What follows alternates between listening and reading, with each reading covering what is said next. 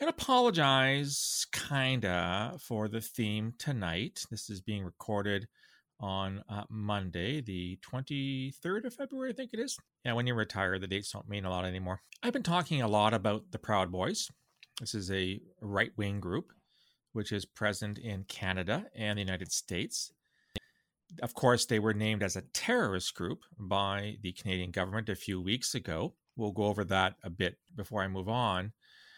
And I've been pushing back a little bit on the need to label these guys a terrorist group, and I've been roundly criticized for doing that. I've been called some pretty nasty names online, amongst which are Islamophobe. I don't know how you get to criticizing the decision to name the Proud Boys with Islamophobia, but who am I to judge? I've come across some information that I think might be of interest to you. But let's back up a little bit. The Proud Boys have been around since the middle of the 2010s. 2016, I believe, is when they were created by a Canadian called Gavin McInnes. They're much larger in the United States than they are here in Canada. And of course, they are believed to have been major participants in the January the 6th riot, insurrection, coup, terrorist attack, call it what you will, at the U.S. Capitol. We've all remembered the scenes of that day.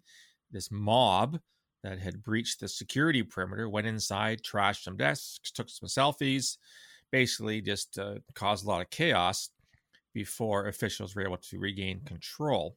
In the wake of that attack, the leader of the New Democratic Party, Jagmeet Singh, got on his high horse and said that Canada should name the Proud Boys as a terrorist group ASAP. A few days later, or was it a week later, the Canadian Parliament voted to name the Proud Boys a terrorist group, despite the fact the Canadian Parliament has no role in the naming of terrorist entities. That is a function of Public Safety Canada.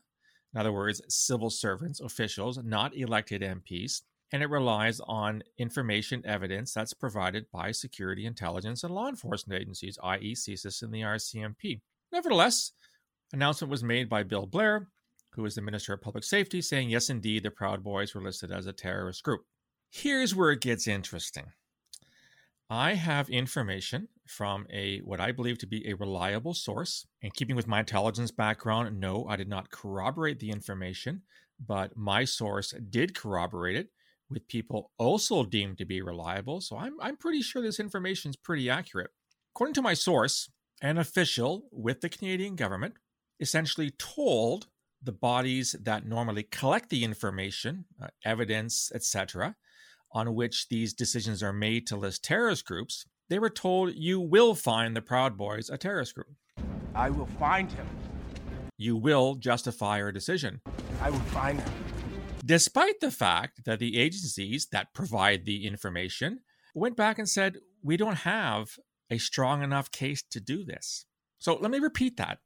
A government official basically decided in advance that those that we paid to protect us, our security, intelligence, and law enforcement agencies, would find a case to list the Proud Boys as a terrorist entity in the Canadian statute, or whatever the hell it's called, despite the fact those agencies said we don't have enough to justify that. So we have an unelected civil servant deciding who's going to be a terrorist group and who's not. What is of interest to me is that the agencies in question either haven't had enough time or simply do not believe that the Proud Boys qualifies as a terrorist group in the same way that other groups like, Islamic State, Al-Qaeda, Al-Shabaab, the FARC in Colombia, ETA in Spain, although I think ETA is kind of a moribund kind of terrorist group. So the people that are supposed to make the decisions for us, the ones that actually have the information, said they didn't. And yet the decision was made to list the Proud Boys as a terrorist group. Is it just me, or is there something wrong here? Another piece of information for you. I have another source that told me that similar items, similar decisions are being made by MPs, by cabinet ministers, and being forced upon security, intelligence, and law enforcement agencies. In other words, you will do this. You will find this. You will agree with us. I will find him! Our security, intelligence, and law enforcement agencies in this country are supposed to act independently of the government. They're not supposed to be dictated to by the government. And if they were, how the hell can they do investigations on government ministers or members of parliament where there are scandals, where there are allegations of crimes being committed? If these agencies just kowtow and bend over when the government says so, what's the point of having them in the first place?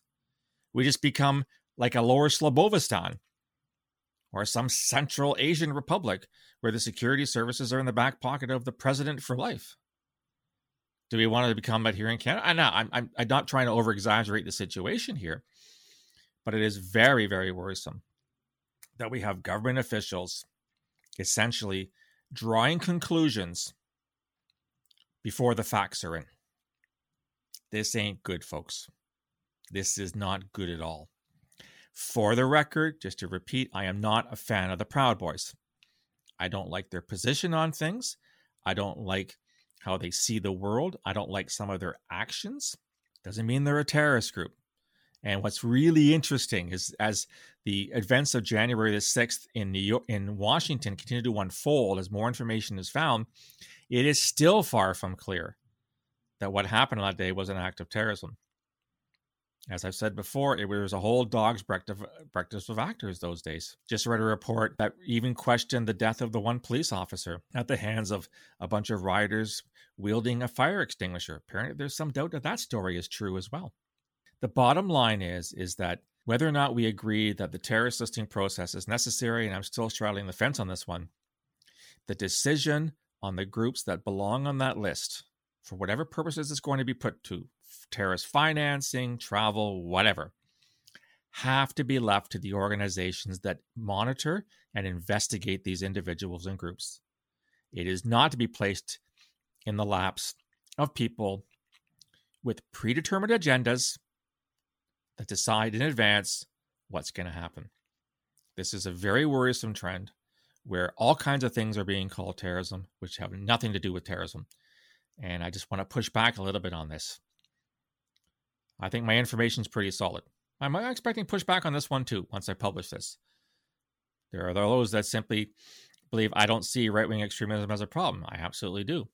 I just happen to believe that on a global scale, when you try to compare apples with apples in terms of who poses the greatest threat, unless I'm reading the wrong news sources, the vast majority of people around the world killed in terrorist attacks are, first of all, the victims are largely Muslim, and second of all, the perpetrators are largely Islamist extremists. So we have Muslims or purported Muslims killing Muslims. I document this in a weekly terrorism summary on my website. You look at it, where there's all the terrorist attacks around the world in a given week. And for the past 4 weeks, since January the 6th, every single one, actually almost 2 months now, every single one has been carried out by Islamist extremists, with very, very few exceptions. Anyhow, that's what I think. Leave you, of course, with your Hardy Boys Guide to Life. This one is interesting. It comes from what's this one called? It comes from hang on a second here. I can't read that. The Melted Coins. Oh, Melted Coins. Just because someone is educated, it does not mean he is trustworthy. Well, I could go on for eons about that. Let's just leave it at that. Just because you're educated doesn't mean you're trustworthy. I want to recognize the 2009 Team Canada jersey. Anyhow, if you want to get back to me on this one, about the Proud Boys, and this should be listed, you can reach me on email, borealisrescue@gmail.com, or on Twitter at BorealisSaves. You can also find me on LinkedIn and Facebook.